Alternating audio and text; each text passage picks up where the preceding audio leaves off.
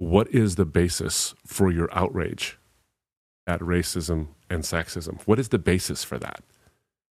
Because if you don't have a basis for it, then it's basically just fashion. It's opinion at the moment. What is the objective basis to say that it is wrong for one subset of the human species, to treat another subset wrong or for their own gain? What is the rational basis for this? Welcome to the Stream Roots podcast, where you'll learn how God's unchanging truth can be applied in our ever-changing world. Through conversations with pastors and ministry leaders, you'll be encouraged, equipped, and challenged in your walk with Christ. Stream Roots is designed for pastors and leaders in the church, but is helpful for all people. And now your host, Pastor Mark Pospisil. So glad to have you join us on this episode of dealing with the toughest challenges to the Christian faith. With me is my friend and producer of Stream Roots, the John Blosser. John, welcome. Hey, Mark. How's it going, buddy? It's going great. How about with you? Good. I kind of want to call you Pops. Pops from our last episode. Yeah. Okay. Yep. Yeah. I call my father-in-law Pops, so I don't think it's gonna stick. Sorry, man. Probably not. All right, fair enough. Yeah, that was my old friend Dave. Yeah. Yes, in college. That was a good episode. Nickname. It was a good episode. Ministry in the Marketplace. Yeah. So, today we have a very special guest for this episode. Joining us again is author and speaker Abdu Murray. We are incredibly glad and humbled to have him back here. We're big supporters of Abdu here at Barnabas and Stream Roots, and you actually a couple weeks ago you spoke at our church and did just a fantastic, wonderful job of sharing the gospel. If you don't know Abdu, he's the leader of Embrace the Truth Ministries. You can Google that, and they have a YouTube as well. He's also the author of a few books, with his next book coming out, More Than a White Man's Religion, Why the Gospel Has Never Been Merely White, Male-Centered, or Just Another Religion, coming out in September. Abdu, welcome back. It's great to be here, Mark. Thanks for having me. I have a question for you before you have questions for me, okay? Sure. And did I hear right that your buddy calls you Pops? Yes. So my last name is Pospisil. Yeah. And in college, one of my nicknames was Pops. Okay. P-O-P-S. Okay. All right. Because I think there's been like 3 people in the history of my life who ever pronounced my last name correctly the first time. So, yeah, they probably say Popsicle or, yep. Yeah. You never heard that one before. Yeah, I'm sure you never have, yeah. I will say that it's terribly ironic that your church is on Hospital Road at Mark Pospisil, Mark Hospital. I will get that wrong occasionally, I think. So anyway. That's good. That's how the Lord designed it to work. Yes, indeed. So God, give us a sign. Yeah. Hospital. All right, I'll stop with the names thing now. Sorry. Well, we're glad you're back, Abdu. Great to be here. How's everything going? Going very well. We're going very well. In fact, I just came back from our own studio where we're recording episodes of my podcast, The Defense Rests, and a couple of other things as well. So I have talked already quite a bit today, but it's going very well. Yeah, excellent. Thanks for having me at the church, by the way. Still getting really good response to that. Talking about obviously some tough stuff relative to the way the world is dealing with the Christian faith and how they see it. So getting some good feedback from there. Thanks again for having me. And it's been wonderful. We're winding down my son's high school education. So it's the last week for him. And man, I got to tell you, it's great. It's great to see him launch. It's also bittersweet, as you can imagine, as you probably already know. Yeah. Yeah, I am looking forward to those days of when my kids graduate and all of those things. And I love my children, and it's going to be great. And sending them off into the world to be light and salt. And yes. So we had a great time. It was did a really, really good job with God's word and handling some critical issues for our church. And people were like, "Can Abdu come back?" I preached last week, which was really hard to do because they're used to big shoes to fill, man. Yeah. Like, you can bring back Abdu again soon. I'm sure they love when you preach. I'm sure of it. Yeah. All right, let's jump into our discussion here. Read from God's word from 1 Peter chapter 3, verse 14 to 16. It says this: "But even if you should suffer for righteousness' sake, you will be blessed. Have no fear of them, nor be troubled, but in your hearts honor Christ the Lord as holy, always being prepared to make a defense to anyone who asks you for a reason for the hope that is in you. Yet do it with gentleness and respect, having a good conscience, so that when you are slandered, those who revile your good behavior in Christ may be put to shame. What an incredible scripture there, one that's pretty much key for many apologetics. But Peter tells us something that life will be hard. Things won't always go the way we want them to go. This was true back then when he wrote this, when the Lord inspired him to write it, and true today. We might suffer and will certainly face challenges to our faith in Jesus Christ. It seems that our world and culture is rapidly changing and plunging towards more and more ungodliness. Today, many people are not asking if the Bible is true, according to Abdu Murray, but if it is good. Yesterday's challenges to the Christian faith are old news. Peter also tells us to have no fear, nor to be troubled in our hearts. Instead, to honor Christ as first and foremost, and to be able to defend our hope in Jesus. We are not to avoid the toughest challenges, but to take them head on because of the hope of the resurrection. The church is supposed to be a pillar and buttress of truth, but we must remember that Jesus told us the gates of hell cannot stand against his church. So what are the toughest challenges the Church of Jesus is facing today? How do we address them? How can the church effectively reach people with the gospel in our culture's ever-changing world? We're going to answer these questions and more on this episode of Stream Roots. Abdu, again, thanks for being back. Good to be here. What do you see as some of the toughest challenges to Christianity today?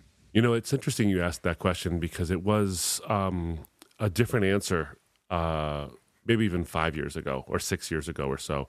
I would say even maybe 7, because now we're in 2022 and things had a seismic shift in 2015 with the Obergefell decision of the Supreme Court, where same-sex marriage was legalized in the United States, or more accurately put, that it was illegal or unconstitutional for states to limit marriage outside of one man or two one man and one woman, so essentially legalizing it. What you saw there was a shift, obviously, in a legal front, but you also saw on a cultural front there was a surge and a change that happened, not just as a result of Obergefell, but that was actually swelling for quite some time. And I think Obergefell just basically uncorked it, and it began to surge out. And then, of course, with Caitlyn Jenner and the Vanity Fair cover that happened, all of a sudden, gay marriage or same-sex marriage wasn't even the issue du jour. Within a couple of years, it was no longer the big issue. It was gender. And of course, all along that, you saw sort of the smoldering embers underneath what looked like,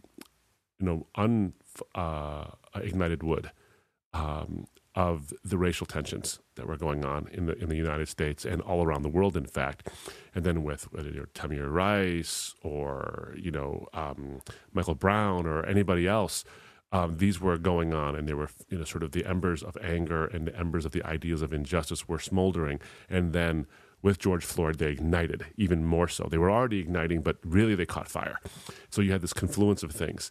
All along, what was going on, I think, culturally speaking, was this, I think, a post-truth culture, which was seeking autonomy, which is not freedom. It's not the same thing as freedom. Autonomy is a different thing than freedom altogether.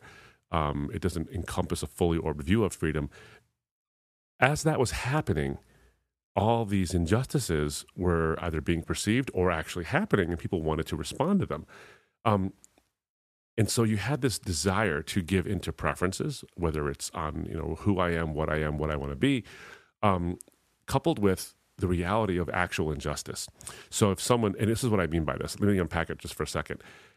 If someone has, in a post-truth culture, we are no longer given to the idea that truth does not exist. We believe that truth does exist. We simply don't care. It's actually relegated now to the bottom shelf or into the back room. So we know it exists and we bring it out if it helps us. But if it doesn't help us, we kind of keep it in the back room because what matters more is our preferences and our feelings. A post-truth culture is a culture where preferences and feelings are more persuasive than facts and truth. So what does that mean then? That means that in a culture that is striving for autonomy, which is the ability to do whatever you want in whatever way you want. I mean, that word autonomy comes from two Greek roots, autos meaning self and nomos meaning law. So when you are autonomous, you're not free. You are a law unto yourself. You are the sovereign. The problem is everyone becomes the sovereign.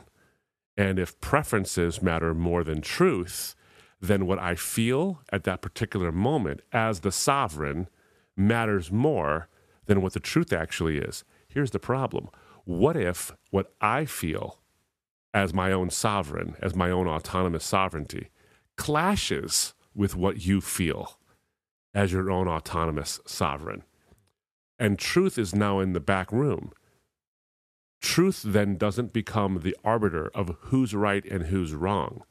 What becomes the arbiter of who's right and who's wrong is power. Mm.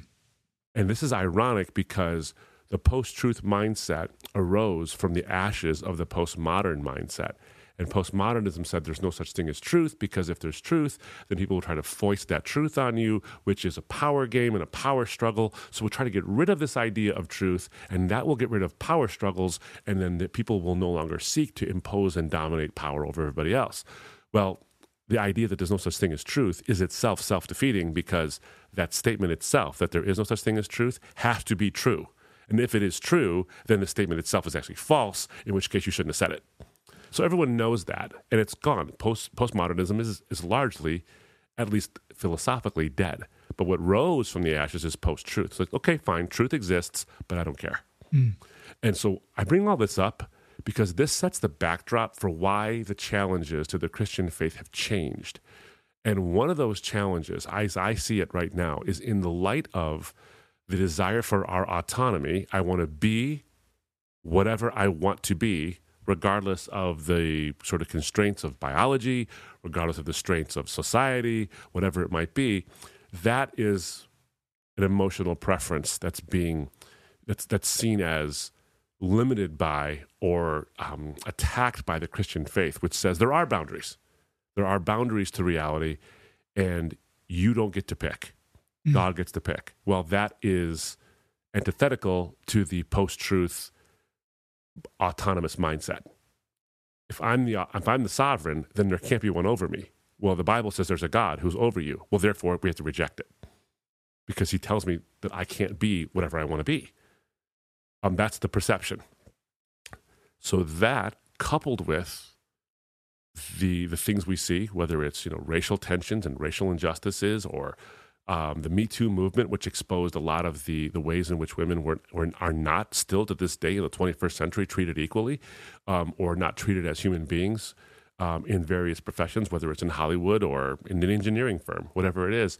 We see that also. And then what we're starting to see is that those two things, the opposition to my autonomy and the perpetuation of injustice, is starting to be equated with Christianity. Mm. Probably because we've politicized so many things now, and we've polarized so many things. And so I think that's the big issue. The big issue is, the challenge becomes, is Christianity bad for the world? Not as it's true or it's false. They're not asking that question primarily. They're asking primarily, is it bad for society? Is it bad for women? Is it bad for people of color? Is it bad for people who are transgender or homosexual, any one of the LGBTQIAs or any one of those? Is it bad for them too? So that's where the challenges are. The toughest challenges aren't questions like, was Lysanias really tetrarch of Abila, as Luke says in the beginning of his gospel? It's, does the Bible condone racism? Does the Bible condone sexism? Does the Bible condone slavery? Does the Bible have strictures on sexuality that are outdated, outmoded, and sort of one of these ideas that was fine or even bad for the time it was written, but now are so obviously bad that we need to reject it altogether? That's how the things have shifted. So 8 years ago, I would have said the toughest challenges of the Christian faith are the problem of suffering, the origin of the universe. Has science put God out of a job? And these kinds of questions, deeply, I think, apologetics questions that are either history, science, or theology or philosophy based. Now they're more moral based. So they become tougher, not in the sense of are they tougher to respond to intellectually. They're tougher to respond to rhetorically because you have to make a case now that if the Bible does have, for example, sexuality, restrictions on sexual expression, you can't just say the Bible says, because the Bible's authority is now being challenged. You have to say why the Bible says it. And you have to do it in a way that's actually affirming not of what someone believes or thinks or behaves like, but of their value as a human being. And I think that is the toughest part of all this. How do you tell someone the Bible says X, Y, and Z, but also offer them why it says it in a way that affirms their value? Because they have value in virtue of God's existence, not in virtue of just blind evolutionary chance and these kind of things. So that's why the questions are tougher, because they're so much more personal now. They're not intellectual, they're personal. But you know what's interesting about that? As I think about it, all the objections, the historical objections, the philosophical objections of the Christian faith, those are all personal too. People don't come with questions solely in a vacuum, an academic vacuum. They don't, or an academic baggage. They don't just say, "I'm curious," and that's it. They almost always come with their questions based on it having affected them. The answer affects people, and so in one sense, the questions, although they've shifted in their nature away from fact, away from philosophy, and more into social issues and moral issues, the import is still the same, which means that's good news for us, because that means that if we take the proper posture, you read from 1 Peter 3:14 to end of 15, that posture actually addresses these issues no matter what the shift is, no matter what the toughest objections are. So I hope that makes sense. It's a bit of a ramble. I realize that, but if the content of the questions have changed and the focus has changed from the truth to the morality, the intent behind the question has remained the same. It's, how does this make sense of a God who claims to love me? Yeah. I don't think it's a ramble. I like when you ramble, by the way. Yeah. Oh, thanks. So we made the joke of just sitting here with our microphones off. So It's wonderful. You were just a side note, when you spoke, you were like over on time, but people were like, I wish he would have gone longer. See, when I'm done, people are putting up like their hands, like time's over. Except for the folks in the children's ministry, like, when is that guy going to stop talking? Yeah. But So no, that's my good. apology to the children's ministry over here at the Lakes Church. Stop it. It was awesome. But I think that you hit it right on the nose. I love, though the issues have changed, the heart hasn't changed. Mm-hmm. You know, at some level, it's, like Romans 1 says, we suppress the truth in unrighteousness. Yes. Mm-hmm. And then another level, right, it's, man, followers of Jesus, or those who claim to follow Jesus. Like last time you used that great illustration of Zimmerman and the guy, like Yaakov, yep. Yaakov. And how can I believe when people who represent your Lord have done these things? They've done some bad things, and they've not represented the Lord well, with gentleness and respect, or they just claim to be Christians and they weren't. Mm-hmm. And so I think you hit it right on the button. The morality, the shifting, the change. From the Supreme Court, but that's a product of our culture. Yeah. It wasn't the Supreme Court. That's just the things that were changing in people's hearts. Yeah. And so I love that. That is so helpful. I was actually taking down many notes as you were talking. Well, so the challenges, as I see them, if I were to rank them in terms of the toughest challenges, and this is important, it's not that they're the toughest challenges because the challenges are getting tougher. It's because of the primacy of them. So if I were to say the priority, it's not that people are not asking questions like, does Luke get his history right or his geography right? They're asking those questions. They still are. Can it be that Jesus actually rose from the dead, or is this more of a fairy tale or a fable or a symbol? Was it ever intended to be taken as true? They're asking all those questions. I mean, I still get questions like, is there evidence of the Exodus? That kind of stuff. It's science and evolution and a Big Bang cosmology? Does this disprove God in some way? Those are still questions people are asking. They still are asking, and they're still tough. Questions of suffering, people are still asking me. In fact, I would even say they're more acute. They're actually just asked with different words. But those aren't the primary questions they're asking. The priority is shifted in the sense that they'll get to that if they get to this first. And it is, I think, does the Bible condone the various injustices? Is the Bible the basis for all the injustices we see in the world right now, whether it's racial and ethnic tensions or sexism and various things ending in phobia? Those are the primary questions. So they're not the toughest questions as much as they're the primary questions. Yeah. So we can get to the other questions at some point if we address those first. Now, I say that with a caveat. Everyone is different. Every human being is different, and so sometimes those are not their primary questions. What I'm saying is that I'm finding more often than not that those are the primary questions, or at least the biggest barriers. So they don't want to hear that Mark's gospel is a collection of eyewitness testimonies almost entirely based off of Peter's eyewitness testimony with some other ones thrown in. And so Mark possibly was the scribe of Peter who took down all the things that Peter said, which is why you have this and immediately language. For that, by the way, I would look at Richard Bauckham's book, Jesus and the Eyewitnesses, for an excellent defense of what I'm just saying. They do want to know that, but they're not getting there yet. They want to know, does this book promote these terrible things? And if it does, then I don't really care if Luke gets his history right. That's kind of why they're tough challenges in the sense that they're the primary challenges, and we have not really sat down and thought them through. Apologetics is a rich history of responding to objections. In fact, I would say, maybe I'm wrong about this and someone can correct me, and I'm happy to be corrected on this.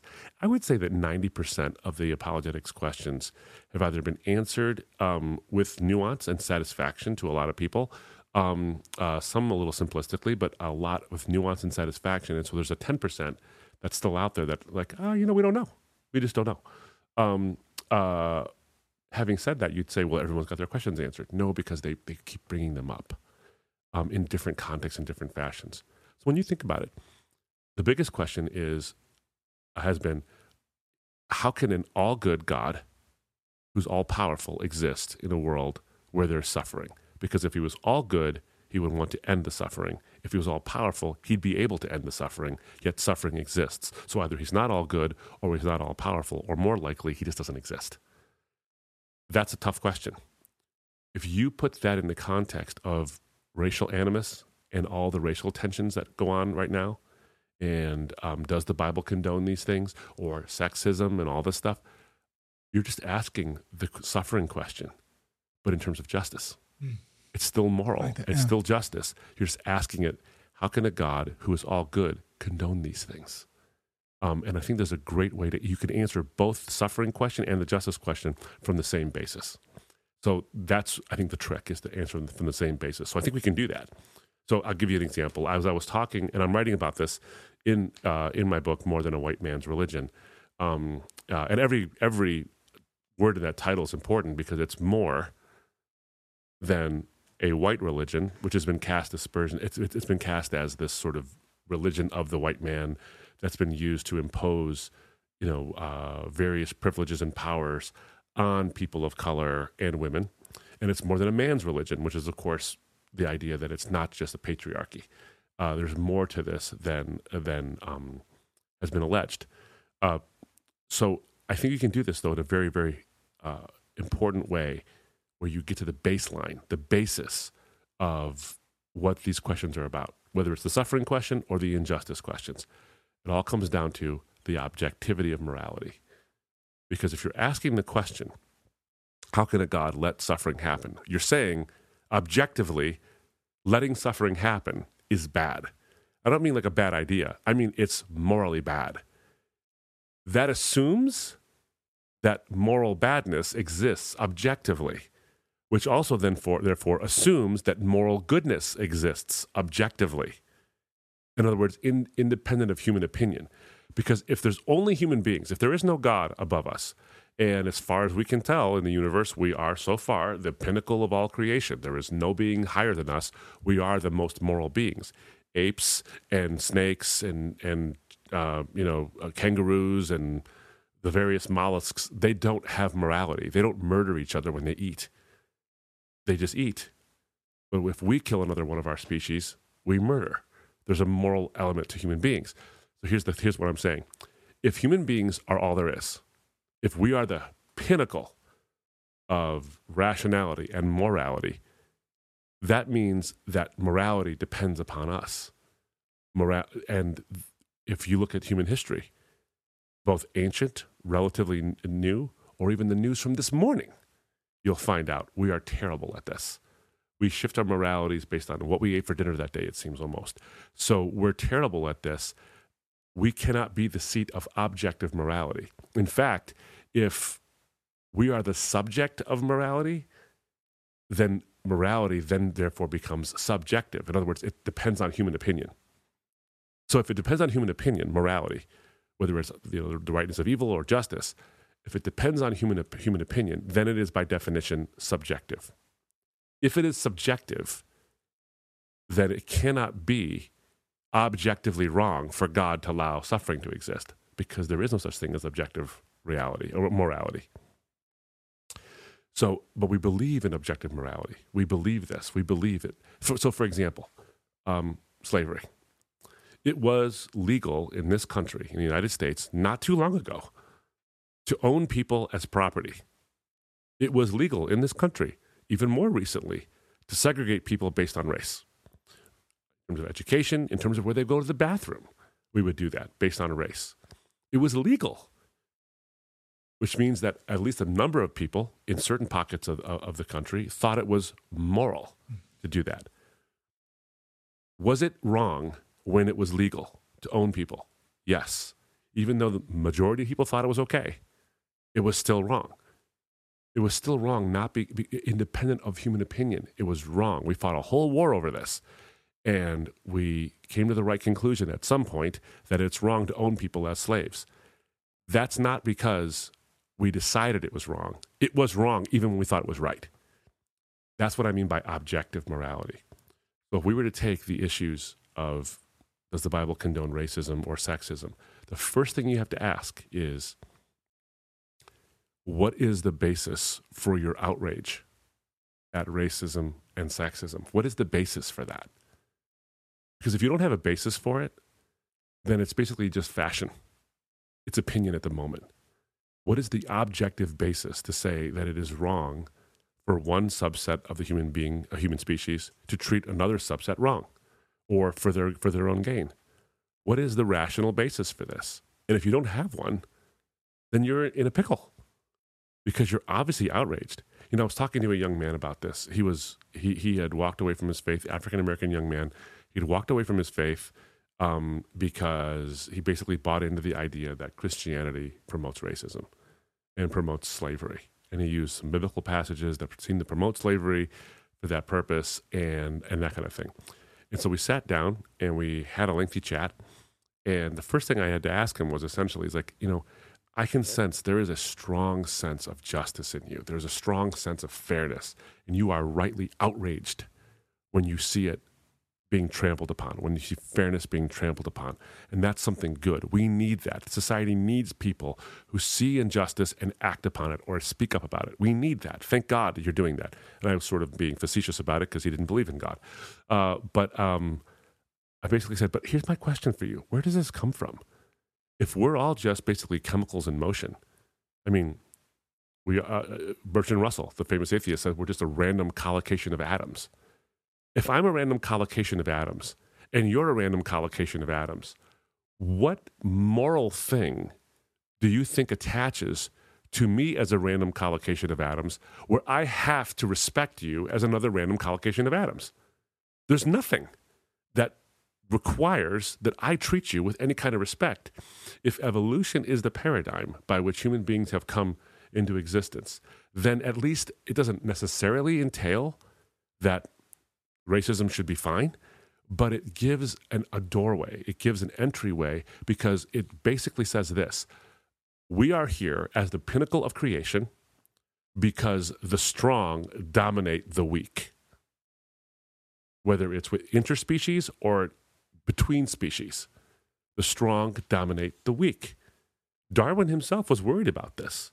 And there's many, many philosophers and philosophers of science who said Darwin's theory gave way to some horrible atrocities based on the idea. I mean, Nietzsche used it with the Übermensch and all this, and that influenced Hitler and all these things, where the weak are dominated by the strong because that's the way it should be. We don't get better unless unless the strong survive over the weak. That's how evolution happens. So I asked him, essentially, if you're saying that's how we got here, then wouldn't somebody be able to say, socially speaking, we'll get better if those of us who are allegedly, and it's obviously false, superior intellectually or superior physically, dominate over those who are our intellectual or our physical inferiors. And if they dominate, they dominate. And that's just the way it is. And there's a struggle that ensues, and the one who should win wins. That seems to me to be evolutionary. And that just strikes me as wrong. And so we had this conversation because without God, there is no governing principle for that. It just exists as a brute fact.